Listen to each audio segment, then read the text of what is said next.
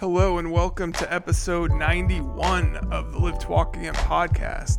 My name is Jeremy Dixon, your host as always, and with me once again, Brandon Stevens. Brandon, say hello to the people. Jay, what's up? What's going on, man? Before we go any further, I just want to point out, Brandon, that you can listen, like, share, rate, review this podcast. You can listen pretty much anywhere you listen to podcasts. We're on Spotify, Apple Podcasts, TuneIn, Stitcher, all that good stuff. But I feel like 91 episodes into this thing, man. Who would have thought? Well, definitely not me. But I'm just, I'm just over here enjoying the snacks that you've provided us at the Live to Walk Again studios. I've got my homemade charcuterie board here with salami and crackers and some Swiss cheese. Oh man, you're on one. And I get my kitchen raided every time we record. Just living the good life, man. Yeah, it happens, man. I don't blame you. I don't blame you one bit. So Brandon, I got good news this week. I got a confirmation for a date to record with Chris from the 7 Yards movie. Nice. From Netflix, which is going to be awesome later this month. Yep, Netflix. And shout out to Netflix. Yeah, home away from home right there. For sure. And you're the real MVP, man, for paying for the Netflix account anyway. We need to keep that. We have 91 episodes now, man. We don't need people coming after us for Netflix bills. But no, man. It's been a good week, man. I feel like the guest we have on today, Heath Wynn. This guy is legitimately, Brandon has the craziest story I've ever. This guy's overcome so much in his life that I'm blown away by him. Like, I liked him. Like, we had talked on social media a bunch of times, and I thought he was a cool guy just from, just a really nice guy from talking with him through social media. And then once I actually got to sit down and have a conversation with him, I mean, it was real, man. It was, he's just a very, one of the very craziest, cool guy, man. One of the craziest stories? No, this is no doubt the craziest story. I cannot wait to hear it. Yeah. I heard you got back up on the standing table, though, on Sunday, and you made it a little longer, huh? On Saturday, yeah, I did, man. I was up there for probably a good 10 minutes. How long were you on there the first time? Probably 5 or 6 minutes. Nice. So you made an increase? I did. And, I didn't have, I told you the first time I was, I guess for 2 or 3 days afterwards, I was having tons of spasms in my core and my lower back. Crazy. And just I just did not feel great for a couple of days afterwards. But this time, man, I felt great. Really? And, you didn't have a ton of adversity, man. We got to keep moving forward on that. Yep. The plan is to get up again tomorrow. By the time you hear this, I will have been up for a third time. So, boom. Yeah. After how long of not getting up in that thing, Jay? I mean, Brandon, I don't even want to talk about it. No, it's all right, man. Let's keep it real. Probably keep 10. It it's probably been 10 years. Yeah, maybe longer. Might be even a little longer than that. Yeah. So, I mean, yeah, it's not. Anybody listening, man, that has a standing frame or ability to get up in a standing frame, if you're paralyzed, definitely do that, because it's it's just good, man. I feel way better getting up at that. Does it feel like what? Tell me what that feeling is. I don't know. What if you could describe maybe how you're feeling physically and emotionally about it? I mean, I guess emotional. It's just good to be able to be up at that level again. Yeah. It's funny because Asher, my nephew Asher, was here. Yeah. Because our brother Matt was helping me with it, and he is 6, almost 7, and has never seen me other than sitting in a wheelchair before. So he was just mouth open, what is going on right now? So that was kind of cool to see his reaction to it. Yeah, kids give nice. such an honest reaction to things, man. It's true. It's true. Like, yeah, you get, I don't know, man. There's, kids say funny things, Yeah. man, for sure. So, I mean, you were feeling. And yeah, it just felt good, Matt.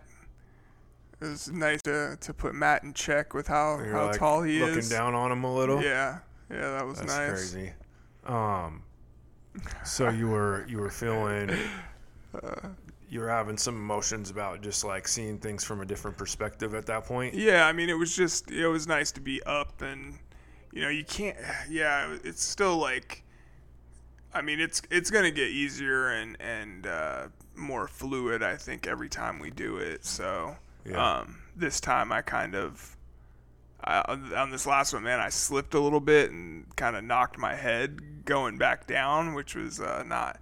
It was like more startling than like it didn't really hurt. Yeah. Because I have a hard head anyway, but And a big head. and a big head, but yeah, it was good though, man. It felt really. Yeah, it felt. Yeah, I mean, it's Jay, good, do you know a good if there- perspective. Do you different know if there's perspective. any like home video footage of you, man?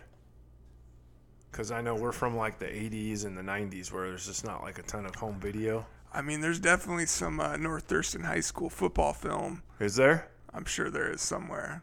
Man, we need to get our hands on some of that, dude. We need to get some archives.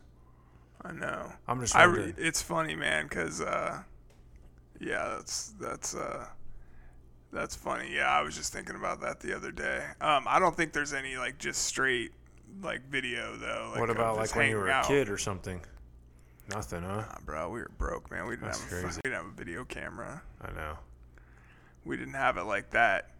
I think there was some like old, like just when I was like a little kid, maybe like Yeah, I think my like baby or grandparents something might like have this. had like some kind of video I'm wondering camera. if you have like maybe like 10 and over.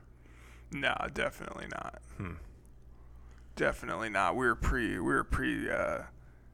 video But camera. yeah, not many people. My uncle had one, so he was the only one that had one. But he has always brought the camera to like a To family event. functions, yeah. So there's like sporadic footage of me out there. Yeah, I'm sure there's probably some. I've somewhere. barely even seen it, but I know it exists, and I know he keeps everything. So one day I'll probably check that out. He said he came to my football game once in 8th grade. Took some footage. Boom. Yeah, so I got a little bit of footage out there too. I don't think I played that well that game, but so physically though you didn't have any reaction, No. but like what I mean, I was tired though. It like Okay. really like it's crazy when like you're how up, much. when you're up, what does it physically feel like? It's just like I'm trying to like keep my balance the whole time, like it's like it's gonna take some getting things dialed in a little bit because I haven't used it in so long. So it's more like just I was almost like nervous, just making sure everything was going right as far as like my hips weren't going off to one side or the other too far. So I mean, I don't know if I really had a chance to like process. I mean, so when you're up though, like what's your whole goal? Just to chill and talk and Yeah, I mean, I was just like be up and just until you're feeling like what, Yeah. like put me down. just looking out the window. I mean, like when I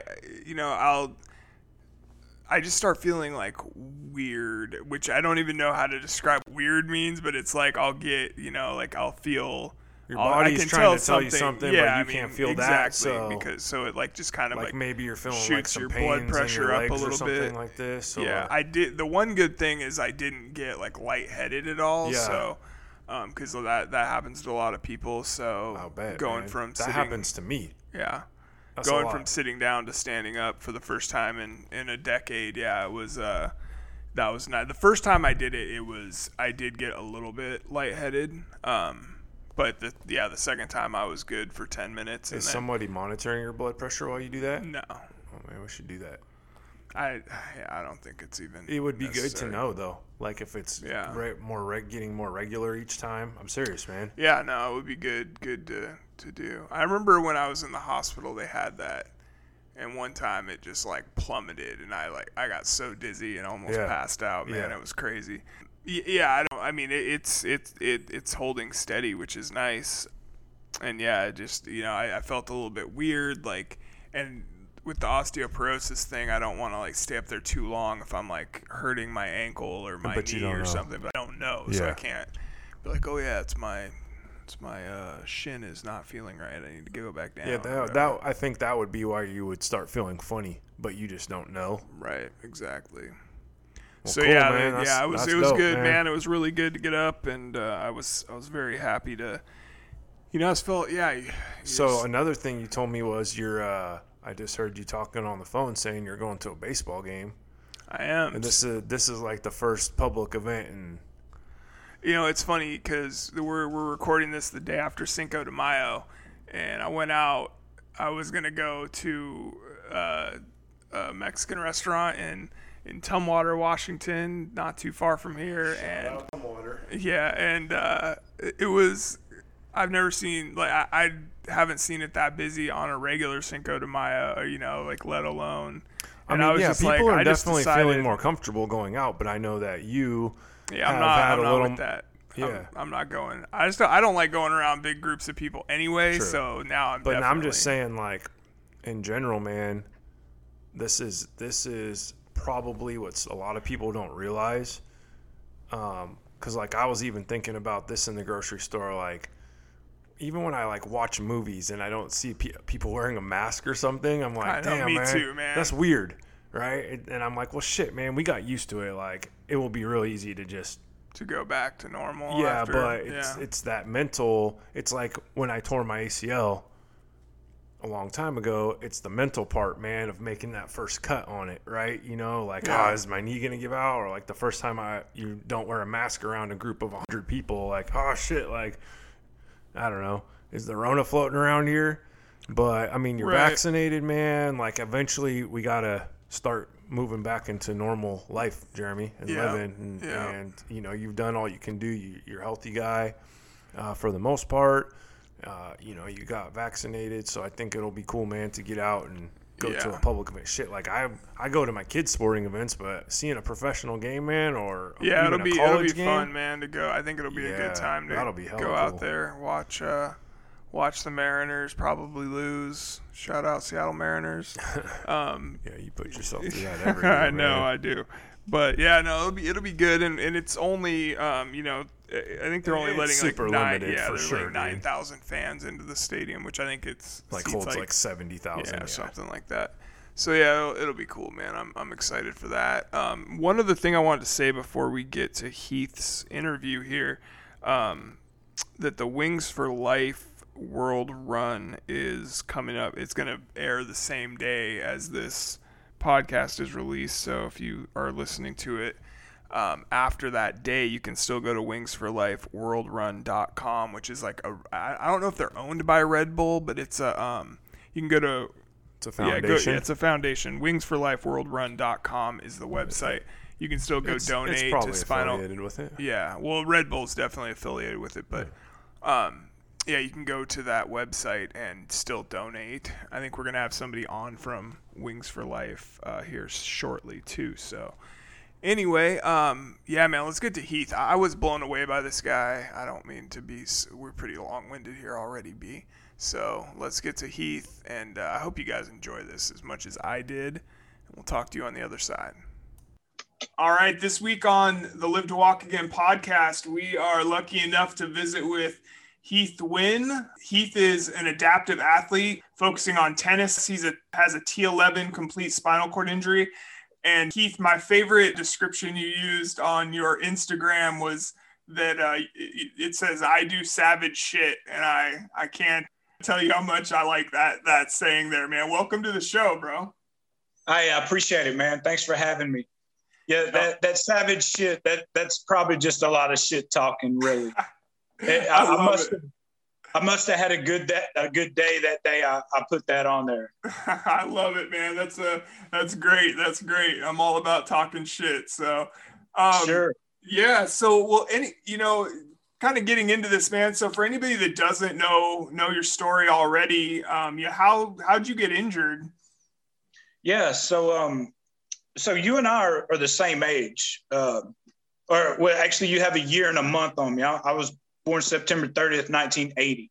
But anyways, when I was 18, my father and I had a tire and wheel shop, and it got robbed. and I was shot in the process. Oh my God, man. So I was shot twice, and the first bullet is what did this. The second bullet, it just hurt. You know what I mean? Man. So what? So it just the first bullet hit you in the spine at the Right. 11 level. Right. So and I hear people with different different I guess definitions of a complete injury. From now, I'll say I'm a T11 complete, and the reason why I say that is because the bullet went through my spinal cord, so it's completely severed. Okay. But I've heard but that's where I was shot, and that's my spinal cord injury is a T11 complete. So it's severed all the way through. So I'm right below your belly button. Okay. But that's where my injury is, and that's how I refer to my injury. Okay. What? Yeah. So that what year was that then? Like 1999 that you got injured? Right. Yeah. So I was 18. Like 18 is confusing enough, right? Right. Yeah. Right. Yeah, I'm right there with you, man. That's the same age as my injury happened halfway through. So halfway through my senior year, were you still in high school when you got shot? Okay. So we graduated in May, and then I got hurt that July. Oh wow. So Right. how long did you spend? I don't know what part of Texas exactly you're in, but what hospital did you end up at, and like how long did you go through rehab and all of that sort of stuff after the gunshot wound? Sure. Yeah. So I was fortunate. My mother worked for the state at the time, and I was still under her insurance. So after I got out of ICU, I stayed in a normal hospital for 2 or 3 weeks because I had chest tubes and everything, and I think I got one chest tube taken out, and then I was transferred to a hospital called Health South at the time, and they specialized in spinal cord injuries, and it was physical therapy and occupational therapy. So from I would say probably like July 20th to probably, I think I come home September like 29th or 28th, something like that. So I was in some kind of inpatient care from July all the way to the end of September. Okay. And I was fortunate to get that. They prepared me for, I don't know, they showed me how to get in a car and stuff like that. And, the thing is, the hospital floor is so smooth, right? It's so smooth. You get out of your room and you go down to therapy, and then I had a couple of day passes, and then I learned how to get in a car and everything with the sliding board that they give, some spinal cord injuries. Uh-huh. And so I learned how to do that. And then the rest of my therapy was learning how to get dressed, learning how to grocery shop. There was an efficiency apartment there. So I was able to leave there, go grocery shopping on my own, and then come back and stay in this efficiency room and cook myself dinner and things like that. Yeah, all of that. I remember they had one of those at the hospital I went to too. So yeah. Okay. I think we're pretty similar, man, when it comes to this whole thing. It's my level is a little higher than yours. Sure. And from what I understand, some people don't get that, so I'm, as bad as it happened, it was okay. It was, I did what I had to do. But of course, you can only go through so much. You can only learn so much those first couple of months in the hospital, Absolutely. I was wondering, so did they ever catch the guy or the people that shot you? Sure. Yeah, they were caught a couple of days later. One of them is still doing life. The other had a good attorney that convinced the jury that he didn't know that was going to happen. Whatever though. That I used to think about what I would want to do to those people, and now it's just, whatever. Yeah, that was going to be my next question. Was have you been able to like find forgiveness in your heart, or I mean, how that would be so hard, man. I mean, yeah, and see, my dad was killed that day also. Oh, so they killed your dad and shot you in the. I didn't. Oh my God, man. So I mean, I don't know if I've found forgiveness for that.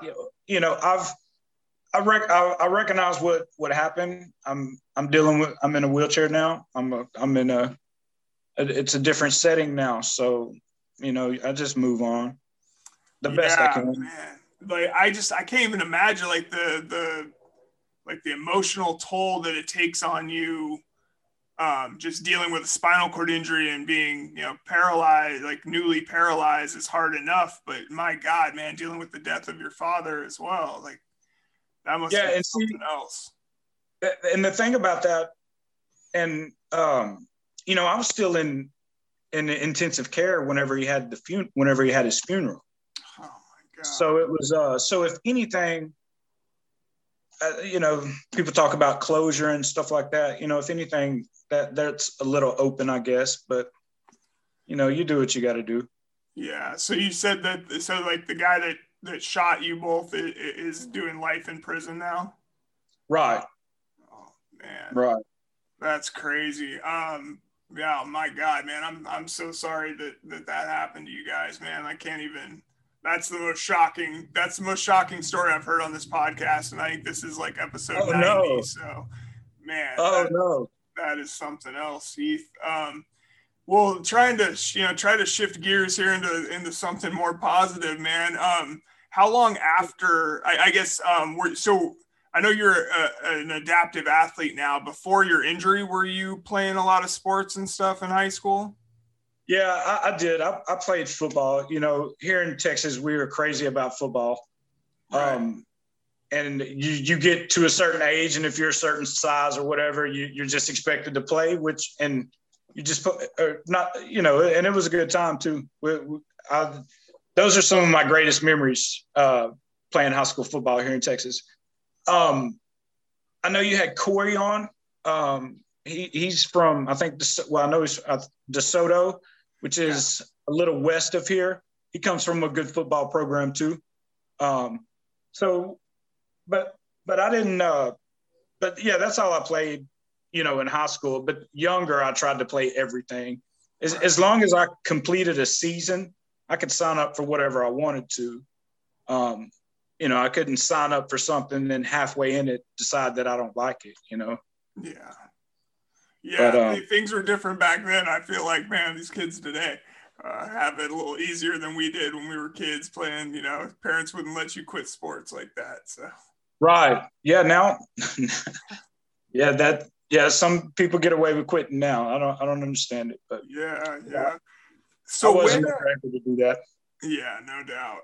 So like how long after your accident did you kind of have the world of adaptive sports opened up to you, and what did you start with? I mean, did you get right into tennis, or what were you like how did your journey into adaptive sports start? Well, I didn't start playing tennis until about 2 years after I got hurt. Okay. But I wasn't serious about it then.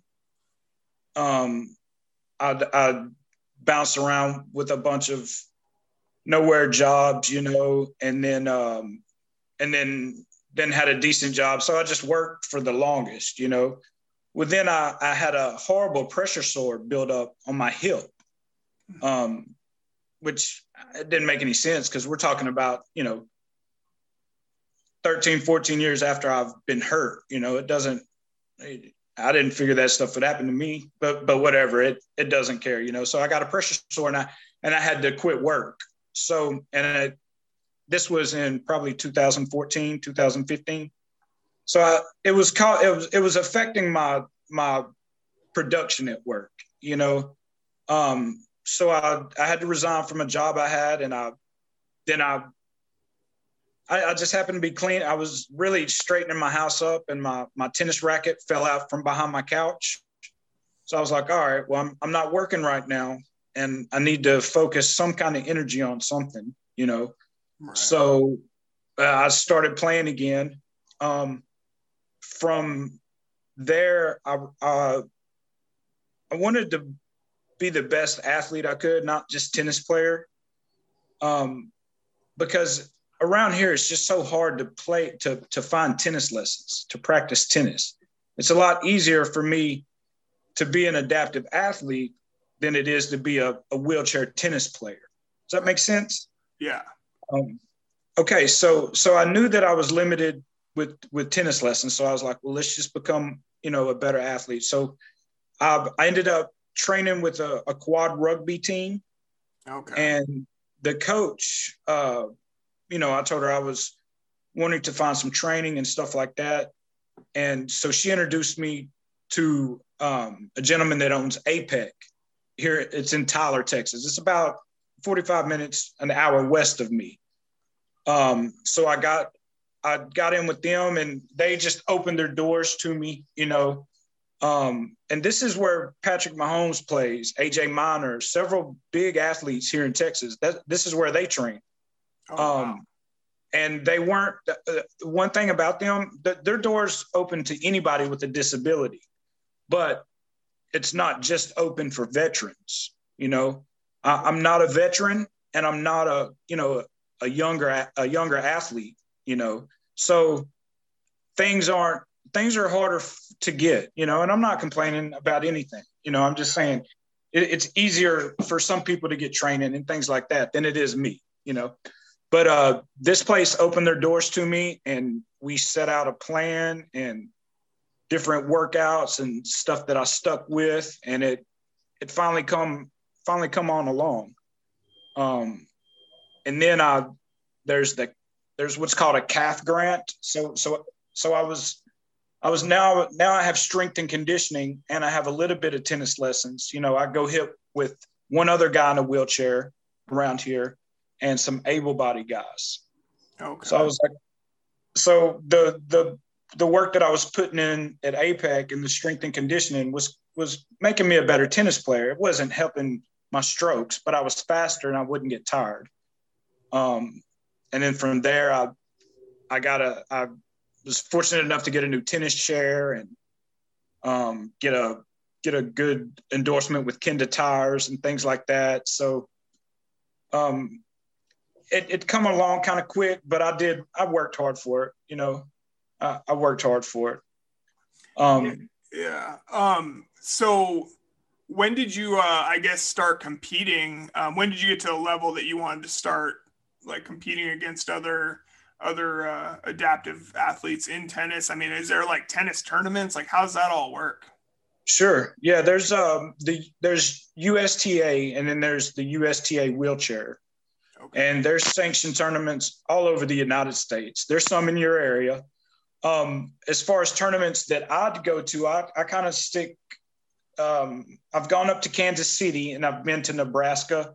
That's about as far north as I want to drive. So I'd say within an 8-hour driving distance, I'll go to. Fortunately, I've with a good tennis club that helps me out with traveling to tournaments and things like that. Helps me out with hotel and fuel and things like that. But so when I first started playing, like I say, 2 years after I got hurt, so this would have been like 2002, 2003. I went to a couple of tournaments then. Within, I left the game for so long.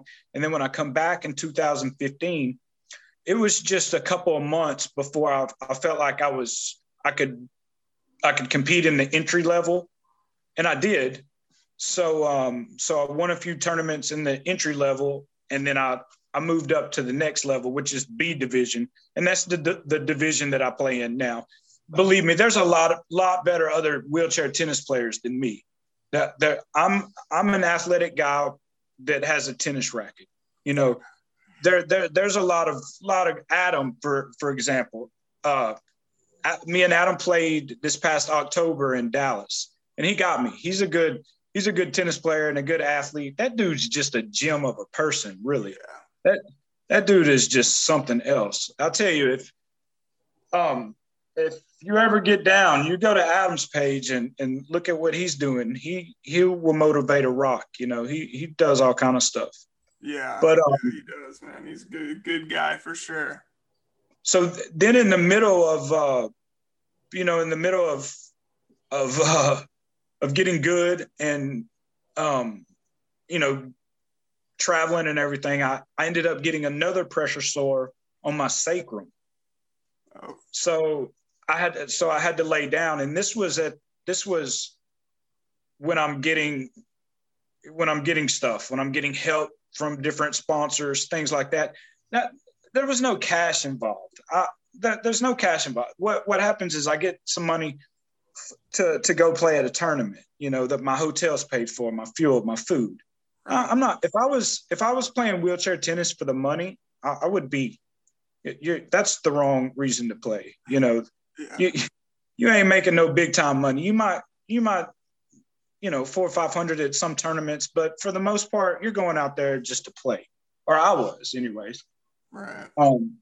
So in the middle of all this good happening, I got a pressure sore. And then towards the end of the pressure sore, you know, the world shut down, COVID. So being injured, we're 19 now. I've already been back on tour or whatever for, you know, 3 or 4 years. So when 2019 comes around, I'm on the bench. I'm in the bed because that's all I can do, you know? So, So and how long were you laid up with the pressure sore then in 2019? and I said 2009, it was really the end of 2018. Okay. So I would say November of 2018. All right. So in the middle of everything, I get this pressure sore, and I'm like, what the hell? I'm riding this cloud pretty much. You know, I'm doing good. And then I'm grounded. So, but to answer your question, man, it was a long time, man. To say weeks, no, or month. It was at least 6 or 7 months. What would happen, man? I would lay down on my stomach for so long, then your back starts hurting, right? And if you're laid down watching TV, you got your hands like this, you're pushing up on your neck, everything starts hurting. So I was like, what are we doing? We're falling apart. Like, this is like, you know, the year before, a local news channel interviewed me at the gym I go to. And now I'm bunked up, laid, you know, can't do anything, you know? So I get with a specialist in Lubbock, which is 6 hours away. And they're cutting edge when it comes to pressure sore stuff. I was dealing with these local wound clinics here where I live, and they're just using old methods of healing, just old ways. So I drove to Lubbock, and we took pictures and lanced it, and they gave me couple different kinds of antibiotic gels that you mix up, and within about 7 or 8 months, I was back going. So, but now we're in 2020, right? So I get to where it's not completely healed, but I'm out of the bed. You know what I mean? And that's everything. I'm out of the bed. And then as I get it back going, then COVID comes along. So yeah, I mean, I can't even imagine having to be in bed for like months at a time. Like you think about, like you're just not working out for 7 or 8 months. That's going to put you behind the 8 ball big time, but let alone having to lay down every day and not be able to get up and even get any bit of work in. That's got to be hard, man. And it was a lot of YouTube, and I've been working on getting my associate's degree. So it was a lot of laptop in front of me. You know, for being down, I did what I had to do, you know. Right. But yeah, it sucked. I mean, I was only up long enough to do my morning routine and shower and everything, and then back down, get up and eat dinner or whatever, and then back down. It was rough. And really, I was told about this place in Lubbock for about 4 months, maybe. I knew about it for about 4 months before I drove over there. I should have just drove over there as soon as I heard about it. Right. Because and I'm in a couple of spinal cord injury groups on Facebook, and I hate that people are dealing with pressure sores. Not only are people having to deal with pressure sores, it's just old methods of treatment and things like that. That's the biggest thing. Right. That's the biggest thing.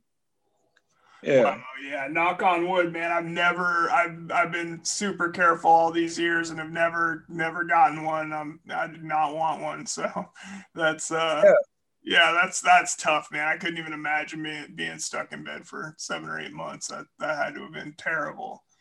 And see, the first one I got was like 15 years after I got put in a chair. So I felt like I was already, like an expert at this, you know? Right. Yeah, that's an eye opener to me though, for sure. So I appreciate you sharing that story, man. Yeah, no problem. You know, I know that Adam, and when we talk about Adam, we're talking about Adam Lucio, or Lucio. I forget how exactly he pronounces it, but you know, I know he had gone temporarily to like maybe Oklahoma State or something on a tennis scholarship.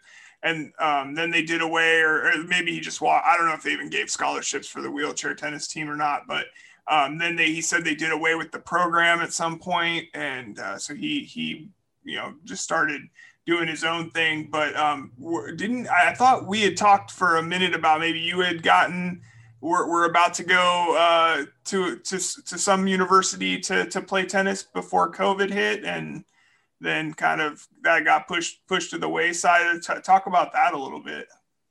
Yeah, I was, and I texted you a couple weeks ago. So, this conversation 3 or 4 weeks ago, or when we first started doing this, like my day would have been totally different. It would have been, we could have talked about training and different stuff like that, But yeah, to answer your question, I was on my way to University of Houston to play for their wheelchair tennis team.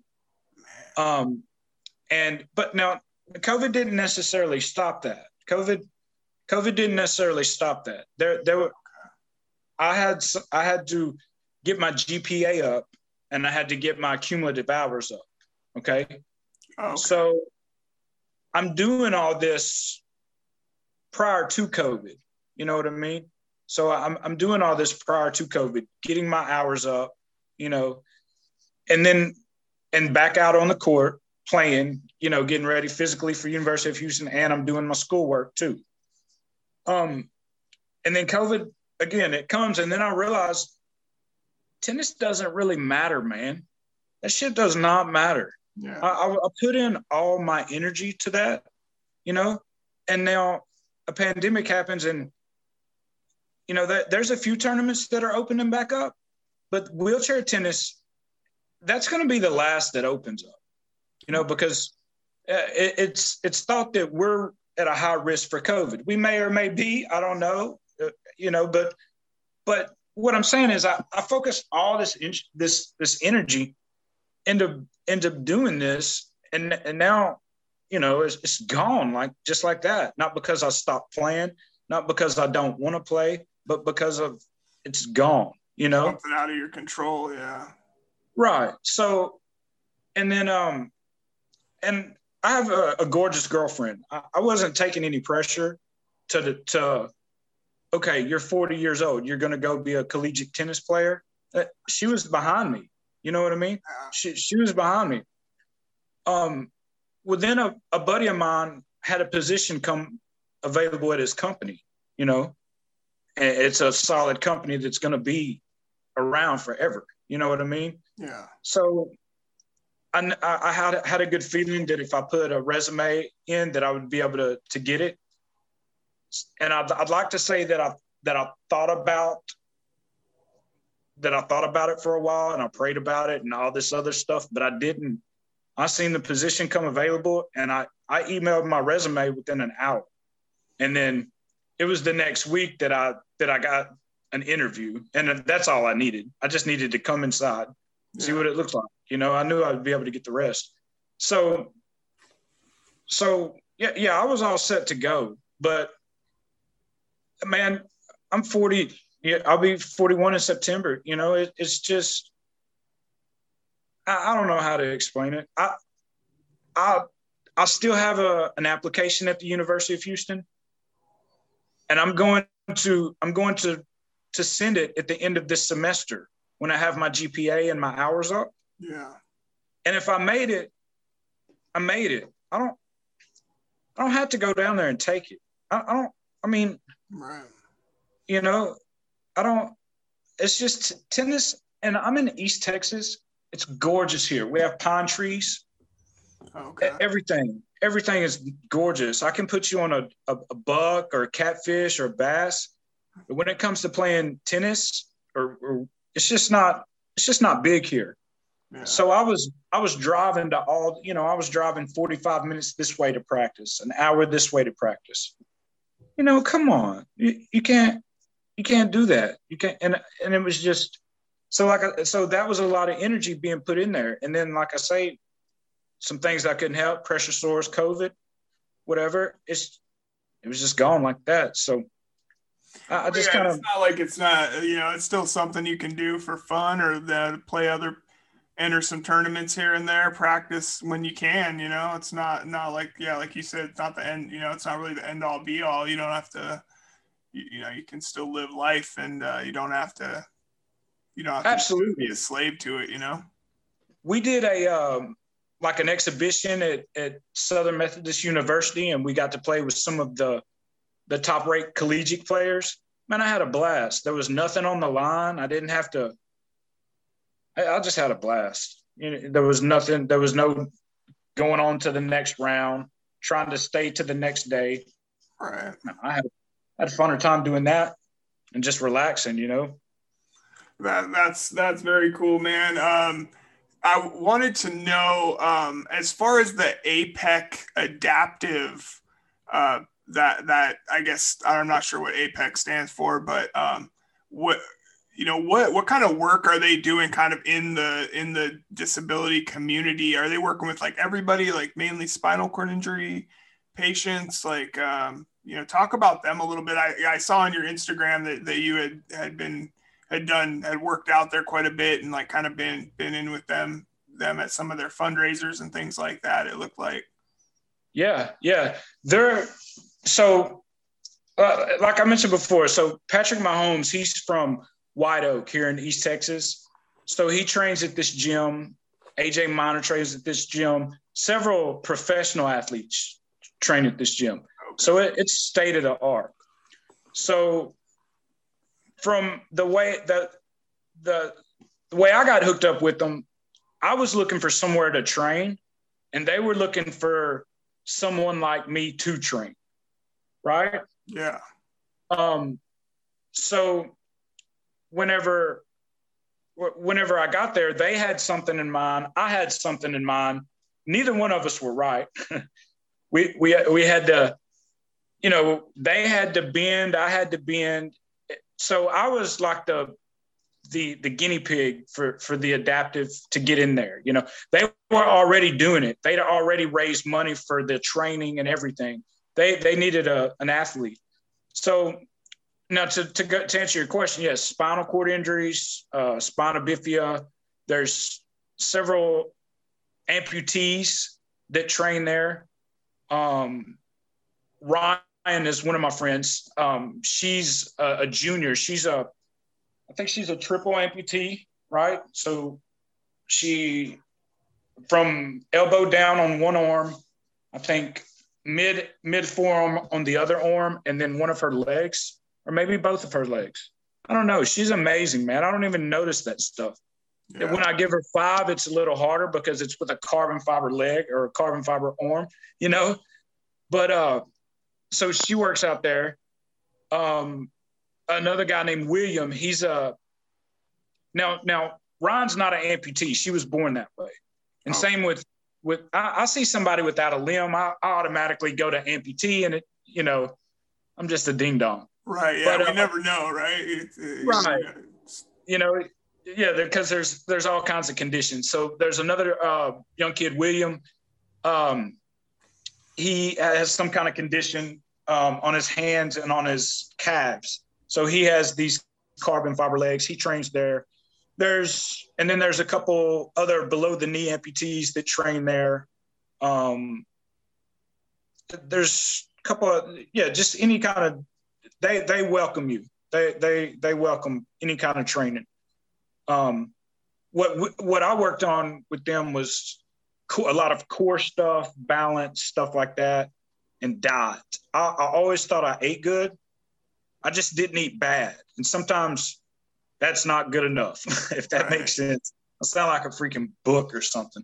But yeah, sometimes just not eating bad, that's not good enough. So, but anyways, I ended up seeing some rips and some curves that come up that I hadn't seen in a while. They were able to help me develop, my top 4 abs and show me different workouts. And I pull the sled and I do 50-yard dashes and I throw up, and man, it's all kind of stuff. Yeah, it looks like they did their job, bro. You look yoked in the video here. So you're something's working there.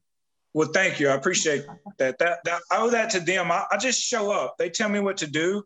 Man, even as a kid and in high school, I have so much fun at practice and training that, man, you don't have to talk me into doing that, Right. And that's what I was like this interview or this conversation, like I'm some person. Like, it's not an interview, it's a conversation. But like this 4 weeks ago would have been totally different. Now I sit behind a desk and I get permits from the county and I put together work orders and stuff like that. So that's taken some getting used to, So 4 weeks ago, it was just nonstop training, just working out and working on tennis. Well, I wouldn't say nonstop, but it was as much as I could. Right. Between going to the gym with my girlfriend, practicing when I could. We also, I have a hand cycle and she rides a normal bike and we ride all the time. So there's always something going on. And I'm going to try that for as long as I can. But, man, I got up this morning with full plans to go to the gym. And, man, I didn't.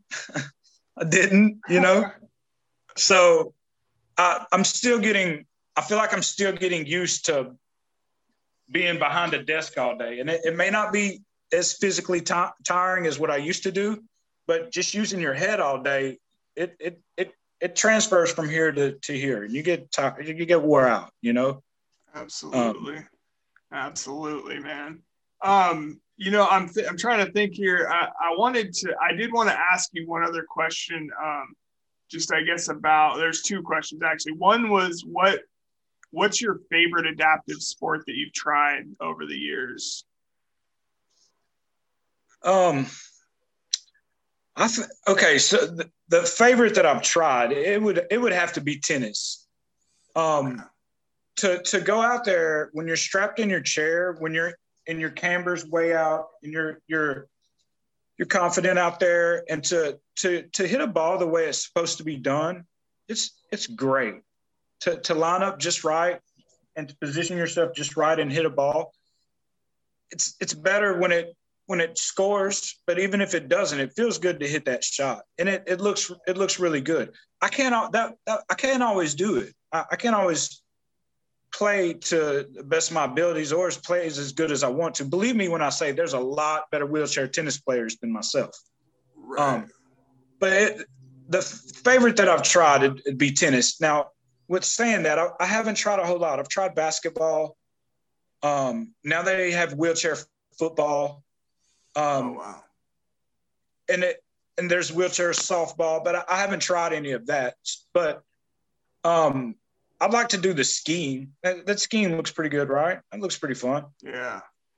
That looks pretty crazy. I don't know if you heard the interview I did a couple of weeks ago with Michael Murphy. Just written a book, and he's trying to be on the Paralympic team for downhill skiing. And I'm just like, man, like that has to be, you have to have some nerve, man, to just kind of throw yourself down a hill, like, but I think it would probably be super fun too. Yeah, he's in good shape too. I didn't realize that was. I caught some of it. I was in and out. Yeah, I didn't realize that was a sport. I knew he was an athlete. I knew he was an in shape guy. Yeah. But yeah, that's all I've tried. I would like to try some other things. That's cool. That's cool. And the other thing I wanted to ask you before I get to like my last couple little questions, I always ask everybody in our position. How do you? So you and your father were both shot when you were 18. Like, what are your thoughts? Like some people are like anti-gun after things like that. Some people are, like, no, I wish I would have had my gun on me so I could have protected ourselves or whatever. I mean, what are your feelings on like the gun laws around? And so where I live, you hunt and fish, and there's guns around. There's always guns around. They're just there. You know what I'm saying? So it's I don't have a problem with being around them. A lot of my friends and I, we shoot skeet and stuff like that. Most people in Texas, it's open carry here now. There's a lot of people that have guns on their hips now. Most everybody has a gun in their vehicle. I don't really have a problem with it. Now, with that being said, I'm not going to just go to a shooting event with someone I don't know, or go be around. But I'm not really going to be around people I don't know anyways, right? But right. I mean, I don't have a problem with responsible gunning, I guess. Yeah. I don't have a problem with that. I gotcha. Yeah, man. God, I'm still just like blown away by your story, Heath. You're a savage, man, for overcoming all the stuff that you've been through. What kind of follow up, or just to finish up here, have you found anything over the years, like health wise, diet wise, whatever the case may be, that you've found super helpful that's kind of outside the box that you could pass on to other people in our situation that maybe haven't found that yet, or anything off the top of your head? Yeah. So it's just two things. One of them would be probiotics, gummies or capsules. It doesn't matter. One of them is probiotics. Okay.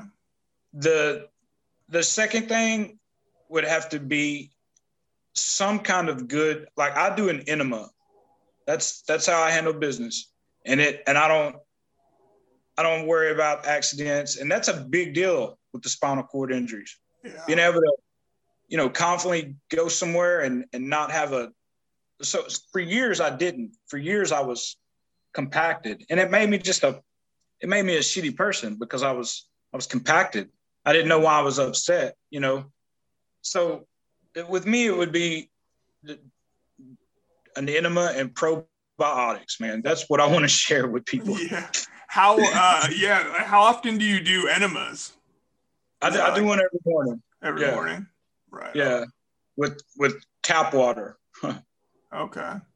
Yeah. Wow. Yeah. That's a good, the bowel issues with people and with spinal cord injuries are real. So that's definitely some good advice, man. And probiotics. I agree on the probiotic as well. Yeah. You can get the cheap ones or you can get the expensive ones. To me, they're all the same. So I'm not going to buy the top notch anything really.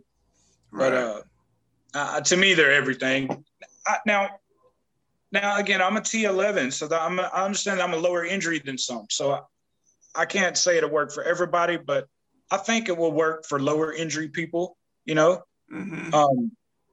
But it's a fine line when you start telling people what they need to do with themselves, Right. Yeah. No, we're just trying to throw ideas out there for people to get, to go look into. So sure. Well, hey, Heath, man, I appreciate you coming on the show. We're finally able to get this put together, and appreciate your openness and telling your story to us. Thank you so much, my friend. Yeah, man. Thanks for having me. You had a pretty good lineup. When I first messaged you and said cool podcast, you asked me to be on, and I was like, what kind of ding dong comes on a podcast to talk about itself?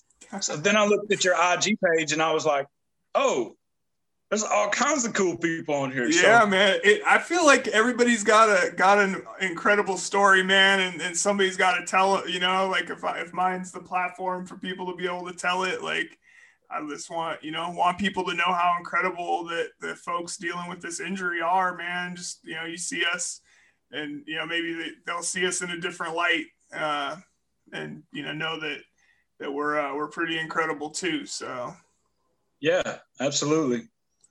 Well, yeah, man. We'll do this again sometime, bro. And I appreciate you, man, coming on. This was a lot of fun. And thank you so much. Yeah, man. Have a good day. I'll see you soon. All right, Heath. All right, that was Heath Wynn. And yeah, I'm in awe of that guy just being able to overcome the struggles that he's had in life, just from the injury and the situation with his dad and all that. And I'm not telling you, Brandon, you can go listen to it. Yeah, I want to hear, man. Yeah, I don't want to give it away, but he is a rock star for sure. But yeah, so Brandon, I have a chance. It should be here today.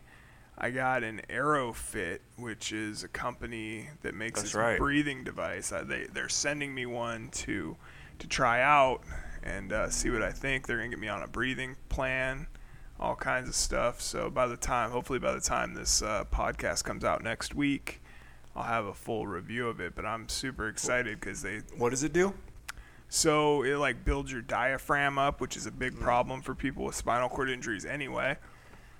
Especially, I had pneumonia so bad a few years ago. I mean, I almost freaking died. So anything I can do to like boost my lungs is super important, and it goes for everybody in this situation, regardless if you had pneumonia or not. But I'm really excited, and it started out, I guess, like professional athletes and Olympic athletes use this thing, and it helps with their breathing. And I had a Zoom call with the guy. So it helps with endurance and stuff like that? Yeah, but in the advertisement says it helps you like lose weight, helps with circulation, helps with all these different things that are super important to people dealing with paralysis. So I'm looking forward to hearing more. I'm really excited. About It's gonna be here today. So we'll get that cracking and give you guys a full review on the next Maybe episode. You compare hopefully that with some cocoon water. Yeah, man, get the oxygen boosted through the roof. Let's Boom. go. So yeah, elevated levels. Yep. So you should check that out. We should get an oxygen monitor on you. Yeah, that would be cool. I have one actually. Yeah. Yeah. I mean, my oxygen stays pretty high, but what, like 98%? Yeah, something like that. Maybe you can get to 99. Maybe I can get to 100. Ooh, never been 100, man. Yeah, I think so. I think it's AIROFit.com. You can go check that product out. AIRO? I believe it's Not AI. Like AERO, like no, you'd I don't think it's AERO. Yeah, I don't think it's AERO. Well, I don't I'll like this check. I think, man, so let's not talk about that until Why don't you look that up real quick on your phone? Where's it? Who's supposed to be our guy that checks on this stuff? I know. Where's our what's the Who did we decide was our Matt? We're gonna have Matt. Matty D, check our stats right here. We need you. But yeah, so and the product, the guy was telling this guy Sean who's like the U.S. The products from Copenhagen. AeroFit, AIRO. Ooh, dang, this thing looks serious, dude. Yeah, it's legit, man. He got you the Pro. Yep. Yeah, he sent it out. He sent it out on Monday. So yeah, I'm gonna have a full review on that bad boy. Let everybody know what time it is. Dude, I want one of these. I know. He said that. So the guy that like basically brought it to market, he was an opera singer or something, and was able to started using it, and it like built his diaphragm up so he could get to like another octave or whatever. I don't know anything about singing, obviously, but and then he was so impressive that he gave it to his kids who were competitive swimmers. And they yeah, this would be great for any athlete, especially ones that are doing endurance stuff. Right, and they I guess his kids had huge gains in their swimming world. Yeah, I mean, not coming up for air for longer is gonna certainly help. Right. So anyway, yeah. So we'll let you know what we think about that on the next episode too. And yeah, thank you all for listening. We appreciate it. We will be back next week.